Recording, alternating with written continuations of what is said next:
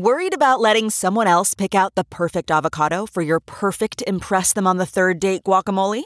Well, good thing Instacart shoppers are as picky as you are. They find ripe avocados like it's their guac on the line. They are milk expiration date detectives. They bag eggs like the 12 precious pieces of cargo they are. So let Instacart shoppers overthink your groceries so that you can overthink what you'll wear on that third date.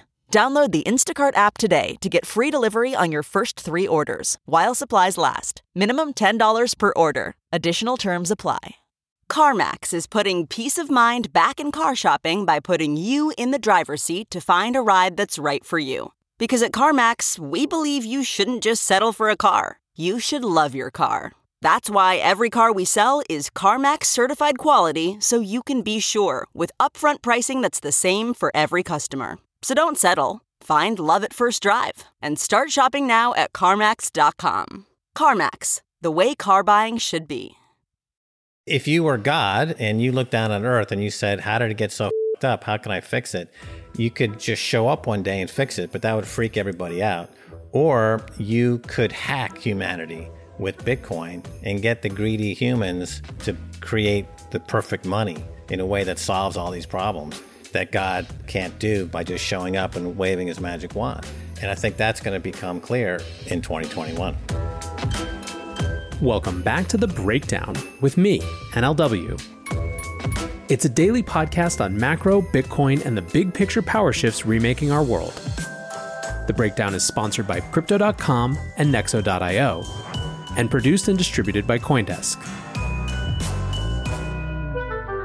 What's going on, guys? It is Tuesday, December 22nd, and we are back with another edition of The Breakdown's end-of-year extravaganza.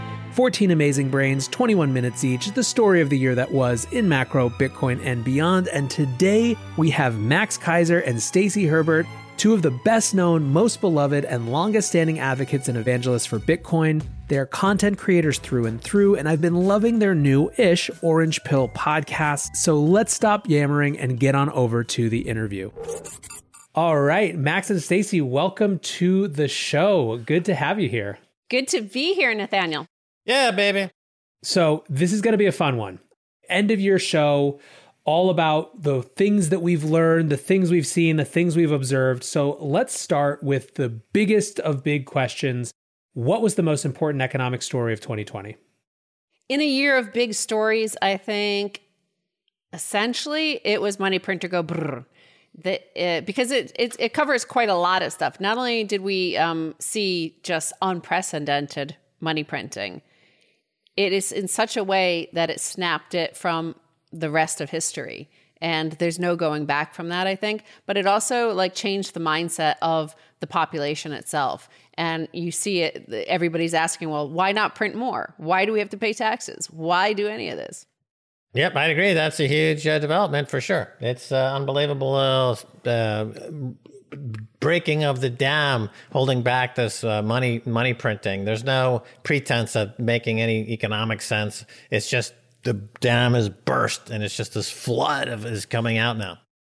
I think the point that you just made that is so salient with this too is the notion that its impact wasn't just in terms of whatever the actual economic impact is, but expectations and changes in sort of mindset shift from people, right? The fact that you had, I remember when the sort of the printers started to get revved up in April, May, right? And all of a sudden, FinTwit just looked like Bitcoin Twitter, everyone was having, it was the same memes, the same ideas, the same question. Normal people asking, why the hell do we pay taxes if this is if this is what we can do?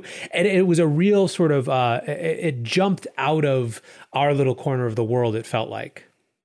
Yeah, absolutely. I think it did cross over to the mainstream, and everyone out there is now aware of the fact that there's a rogue element in place called the Federal Reserve Bank, and they are out of control. And I think this is impacting the way a lot of people are thinking and going into 2021. It also helped people understand what had been happening for the previous 20 years, essentially, what it felt like to be a cantillionaire. You know that show, Who Wants to Be a Millionaire? Well, this was like, Who Wants to Be a Cantillionaire? And suddenly, half of America is sitting in lockdown at home, and they're earning more money than they ever have thanks to the enhanced unemployment benefits, the $1,200 stimulus check. And they're like, this is a pretty nice lifestyle. We don't actually have to do anything for our money. And I don't think once you give them that, once you let them know how it feels to have that privilege, I can't see them wanting to go back to work for a reduced salary, by the way. They're earning more in unemployment than they are having to go out and pretend to work, because our economy doesn't really have to work anymore because of the US dollar, right? So it's like the Chinese and the Europeans who are making everything for us. Right. And to follow up on that, people who took that stimulus check and they bought Bitcoin with it, they're up more than 100%, which of course you can use as collateral to buy more assets that keep going up in value. And that's how quintillionaires make all their quintillions of dollars, is by using all the money printing to buy assets that are increasing in value to use as collateral to buy more assets. So that the average person got a taste of that with all the COVID bailout money that was gifted to them. And anyway, the ones who went into Bitcoin, they understand now how the game works. So how do you go back? You know, they've seen now the man behind the curtain. So in that light, was this sort of UBI trial just the democratization of quintillionaires? And if so, is there any upside to that for just kind of the awakening of regular people?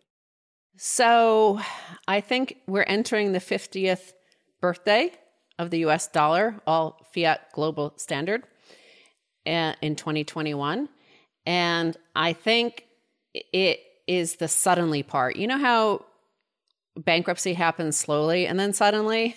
This is the sudden, Americans themselves, ordinary Americans who aren't quintillionaires, will have a brief moment of feeling like what it was like to be one of the quintillion class of America before it all falls apart, because we're already seeing the likes of this demand for a great reset, a new Bretton Woods. Those are the people outside America that are sending us all these goods and services that they're saying, hey, wait, like their money is just like printed out of thin air, like even more than ours is. So let's perhaps come up with a new system whereby we get actual real wealth, or at least some semblance of it, because America has given up even the pretense. When we first went off the gold standard in 1971, remember, it was supposed to be temporary, and the notion at that time, and then Paul Volcker was saying that the dollar is as good as gold, and he proved it by bringing interest rates up to 20%, near 20%.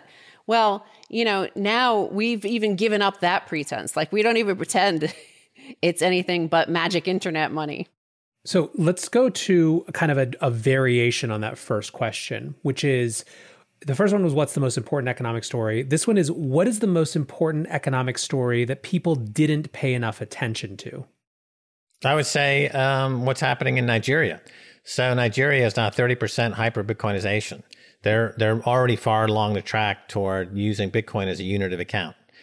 And so they are leading the world economically because they have the world's hardest money, and they're transforming themselves.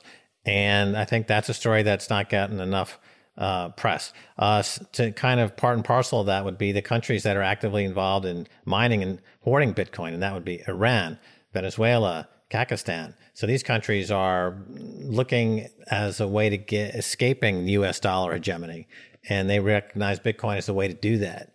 And that's gone completely under the radar here in the US, mainstream media. I think twofold. I think, amidst the US elections and the week before, the IMF did come out and say, hey, I think it's time for a new Bretton Woods.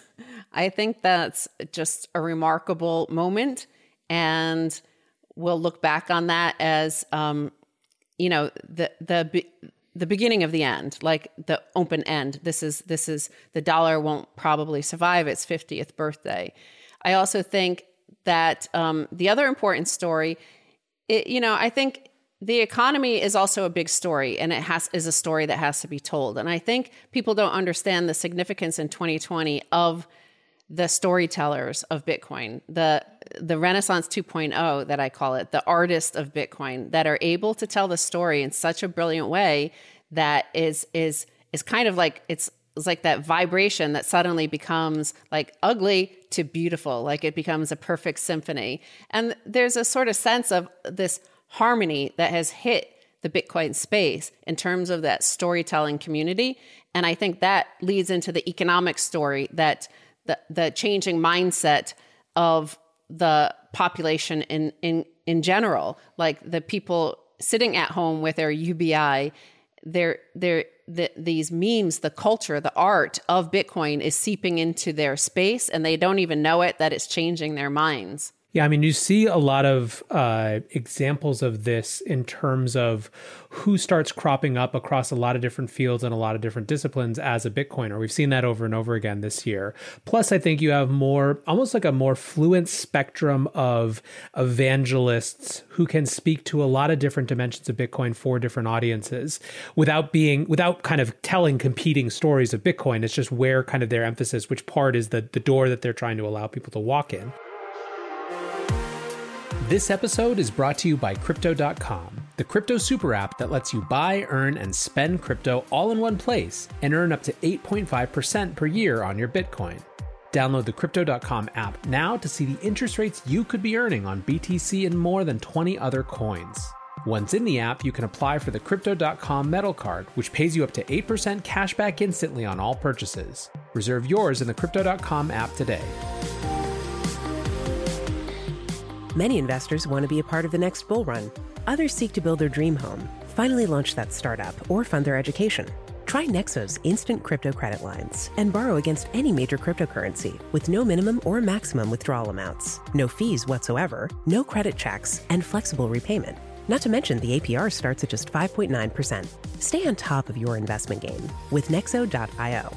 And remember, it's your crypto, your credit, your choice. Get started at Nexo.io. I guess I'm interested in almost the contrast between each of your 2 points. Max, I think that you're right that one of the, it has gone undernoticed relative to a lot of stories, how these sort of other governments have started to look at and engage with Bitcoin. I wonder, one, does that increase the likelihood of, the U.S. trying to come after Bitcoin, or specific politicians within the U.S. trying to come after Bitcoin, because you just listed basically the axis of evil, right? To use an old antiquated term. But on the same time, you have this new generation of evangelists too. So on the one hand, you have more people who can speak and who have infiltrated sort of normie parts of the economy and of society who are advocates for this technology and for the asset. But at the same time, more potential. I mean, as it gets more politically powerful, just inherently, there's more potential for political pushback. How do you see those things, those forces playing out over the course of the next year? Yeah, I see kind of the opposite happening. I think we're heading into a Sputnik-like moment where the U.S. recognizes, oh my gosh, the Soviets have put the satellite in space. We need to get in gear and compete. And so I think once the U.S. realizes that these countries are pulling away with what I call the hash war or the hash race, they will galvanize support and say we need to acquire Bitcoin, we need to mine Bitcoin. And I think that's the more likely outcome. That's great. I mean, that is certainly the optimistic outcome. I think also you are seeing some indications of that too, particularly with regard to China, right? You're seeing China's mining being brought up not as a reason to write off Bitcoin, but as a reason to have a coherent Bitcoin strategy. You're also seeing the infiltration in the popular narrative of like Neil Ferguson's essay from a couple weeks ago in Bloomberg, where he literally is saying, Biden administration, don't do what China's doing in terms of central bank digital currencies. Figure out how to integrate Bitcoin. The system in the US was always supposed to be a more freedom promoting system. This is the way to do it. I mean, what did you think? Did you guys have a chance to read that essay, or, what do you think about that sort of emerging narrative of central bank digital currencies on the one hand versus Bitcoin as a freedom money on the other? Yeah, it's interesting that people like Neil Ferguson and others. So Bitcoin has attracted a higher quality of storyteller in the last year, and they're echoing themes that we've been talking about for 10 years, but told on the more cypherpunk level or the geek level or the dark web level. Suddenly you've got these mainstream economists coming out and trying to argue these points to a wider audience. The underlying fact is that Bitcoin itself is on its own vector, and it can't be moved off that vector by no government, no group of governments.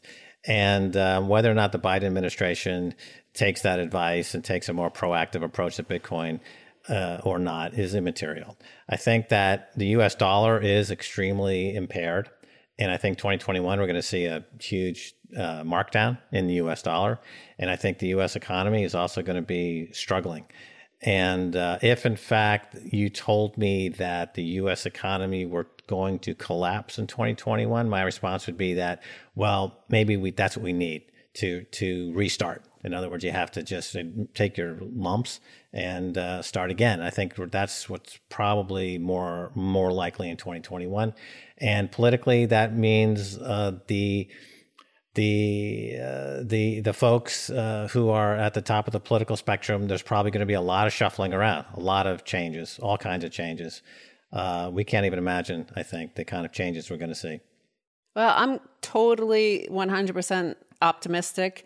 I think, like Max said, the level of thinker and speaker and articulator in this space in the past year is remarkable. And it's not just the older people. It's like Generation Z, even like millennials, some people in their early 20s, able to articulate stuff and ideas and concepts that in the fiat generations, like Generation X and Boomers, like we didn't have those sort of thinkers like this that this space has attracted. I think Sean Lennon on Orange Pill podcast said it best, is like, this is the new rock and roll. This is the space that attracts like the coolest, best people with a great story to tell. That's why somebody like Paul Tudor Jones, who is a genuine legendary Wall Street investor, a hedge fund manager, that he comes into this space not like what early Bitcoin, not like the narrative that was around in 2011, 12, 13, 14, like we're going to replace Visa and MasterCard and PayPal. Like he comes in saying, hey, Bitcoin is a store of value that is a bet on the future of humanity, that human ingenuity will save us and rescue us and deliver a better, brighter future. So that's one thing certainly that the U.S. always has excelled at. We have an ability to, land on the moon because we do have, we are willing to bet, even like no matter how big and evil the state gets, like they have always been willing, especially with Silicon Valley, to risk giving them the capital to take us to the moon, or Elon Musk to like the stuff he's done this year. I mean, this has been a mind-blowing year of a lot of crazy stuff, but like the SpaceX stuff was pretty mind-blowing, right? Like here's like we haven't had this sort of positivity and optimism and just technology taking us, even just like our minds, to a new place. And I think that taking our minds to a new place, the psychology of the human collective is really important. And I think it's a good one right now. Yeah, I mean, I think it's interesting that there's such a perception around Bitcoin of it's a hedge against total chaos. And so there's kind of this idea of Bitcoiners as this dreary, drab lot, but it's a remarkably optimistic group in exactly the way that you just mentioned. And I actually loved the Sean Lennon moment. Right when you guys dropped that podcast, most people were really excited, but there were a few tweets that were like, why do we care what Sean Lennon thinks about Bitcoin, right? Which is natural. It replaced Sean Lennon's name with any celebrity or whatever. And my comment was like, look, do you guys remember 3 years ago when we were at the same price at roughly the same time in the year, the celebrities that would have showed up on a podcast would have been promoting an ICO, like monetizing their fan community in some way to do something that was never going to be launched. It's like, this is a remarkable shift in 3 years that people like have developed these ideas entirely on their own to no gain, really. It's not, again, Sean Lennon wasn't out promoting Sean Coin, for his podcast. I think it actually was a remarkable moment in terms of the parallelism of this year too. Yeah, but he, that was also a profound statement. His father is, the number one band in history, according to Rolling Stone. Like they define that era, and that's the era from which, we're passing. Like this is a passing of the baton to a new era. The boomers are dying off. Their dollar is dying off, their fiat scheme. And this is like the new rock and roll, the new place you want to be, the new thing you want to be, the the way to, the escape hatch from this, whatever the oppressive system you were in. Because even back in the rock and roll days, they were rebelling, resisting against a certain stale cultural horribleness at that time. And then rock and roll burst onto the scene and changed consciousness. And I think we're seeing the same thing today. The new bleeding edge. Along those lines, one of the things that has also been very notable this year is the introduction of new types of institutional actors into the space. You mentioned Paul Tudor Jones. Obviously, we have Michael Saylor and the whole corporate treasury thing happening. Do you guys worry that force provides a countervailing force? Like, how much do those people have to adopt to the Bitcoin system, this bleeding edge, this new rock and roll, versus how much are they going to try to co-opt it, to force it into their rubric? Well, it reminds me of a project we were involved with 15 years ago called Karma Bank, where we said we're going to monetize dissent by incentivizing hedge funds to short stocks in companies that activists are trying to get to change their behavior. And so it's similarly, the more institutions, the better, because you bring their buying power and you get the number price go up as a result. But their ability to impact the vector that Bitcoin is on is zero. And the widespread benefits that are being enjoyed by everybody increase almost exponentially. Remember, Bitcoin is gold meets a messaging app. When you put those two together, you end up with Bitcoin. And so, again, it's like this Karma Bank monetization of dissent concept that we were working on 15, 16 years ago, but now it's being applied to money, in this case, Bitcoin. So yeah, we want all the institutions out there to get into a buying panic and to feel paranoid that they don't own enough Bitcoin and to feel lesser than. I want Michael Saylor to feel like Bitcoin is the way for him to catch up to Jeff Bezos. And he can personally be worth $300 billion if he buys enough Bitcoin. That's what we want. Because just like the protocol attracts a certain amount of greed that becomes almost alchemistically into altruism, we can turn that institutional money into a much greater good.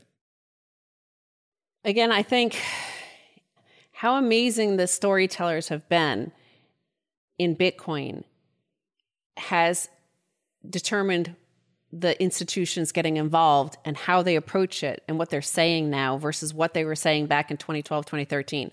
So when you look at Paul Tudor Jones and how he says it's a bet on humanity, or you look at BlackRock, the largest asset management firm in the world, like they're not coming in at it like we used to see the institutions refer to Bitcoin back in 2011, 12, 13, 14 as a threat, as drug dealers and dark web stuff and all this sort of thing. They're coming in, Larry Fink, the CEO of BlackRock, and some could argue, they're as powerful as the government, or perhaps even more in some ways, that they're saying Bitcoin's interesting and it could replace the dollar on the international stage. And you're like, okay, well, if he's on our side, then it makes it even more difficult. Your concerns earlier about would the US government shut it down? It's like, well, if our entire financial system and the minds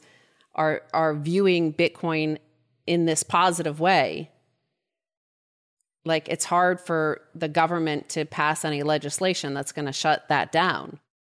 I certainly agree. I think the deeper that the corporate and financial sector gets into Bitcoin, the more difficult it becomes for governments. They miss their window to the extent that they wanted to cause material harm to it.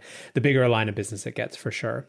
All right, just to wrap up, this has been a super fun conversation, but I have one question that I've been asking everyone kind of to round it out, which is, what's one prediction that only you have? So a prediction that other people may not see yet, but you have high conviction around. You go first, Max. Well, I have maintained, and I believe in 2021, that we will reach consensus that Bitcoin is self-aware. You can go into that quite deeply, but I mean, that's the bottom line, is that this is a life form that is self-aware. And it's, I've said that it's a way, if you were God and you looked down on earth and you said, how did it get so up. How can I fix it? You could just show up one day and fix it, but that would freak everybody out. Or you could hack humanity with Bitcoin and get the greedy humans to create the perfect money in a way that solves all these problems that God can't do by just showing up and waving his magic wand. And I think that's going to become clear in 2021. All right, we're coming back for another show on that next year. Right. I think that most people don't have any memories of the sudden part. So a lot of stuff has been slowly happening, and 2021 is going to be the sudden part.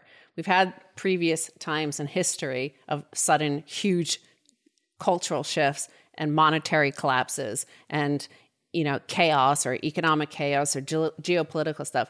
But I think there's going to be a lot of sudden stuff happening, but it's not going to be negative and violent like it has been in the past. I think it's going to just be a sudden shift in consciousness and an acceptance of it. I think there's just going to be suddenly everybody's using Bitcoin, Satoshis, bits, as Adam Back wants to bring in. That's crazy. That could be a crazy prediction that Adam Back's bits is going to go universal. No, but I think it's going to be pretty sudden. That it's going to seem very sudden, but in fact, it's been slowly happening. It's the exact opposite side of the dollar and its decline. But how is that different? Because you're saying it's a global, instantaneous, sudden shift in consciousness. True. Okay, I guess so. That's what I'm saying. You get a awareness of Bitcoin, and that changes people's consciousness because they're looking at it with a whole nother view, and it brings with it a quantum leap in our experience here on Earth as sentient human beings. And that's what's happening in 2021. History is going to remember these next 10 years as like Florence of, the 1500s, of the time of Medici, Leonardo da Vinci, Botticelli, Michelangelo, and Raphael. They're going to remember this period looking back as the same time. Their period of time came right out of the Black Plague, out of Inquisition. So, it was pretty chaotic back then, but they created an amazing society that the ideas and the art lives to this day. And 1,000 years from now, the same thing will happen. People will look back and say, wow, what was it like to be back there in that time? Just like anybody would love to go back into like mid 1500s, early 1500s of Florence. Like who wouldn't want to be there and just hang out with these guys, right? Well, the same thing, people are going to say, wow, that period of time altered history.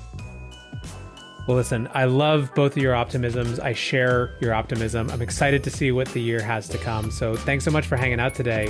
Really, really fun. And we'll talk to you guys soon. That's very Donald Trump, right? Yeah, right on.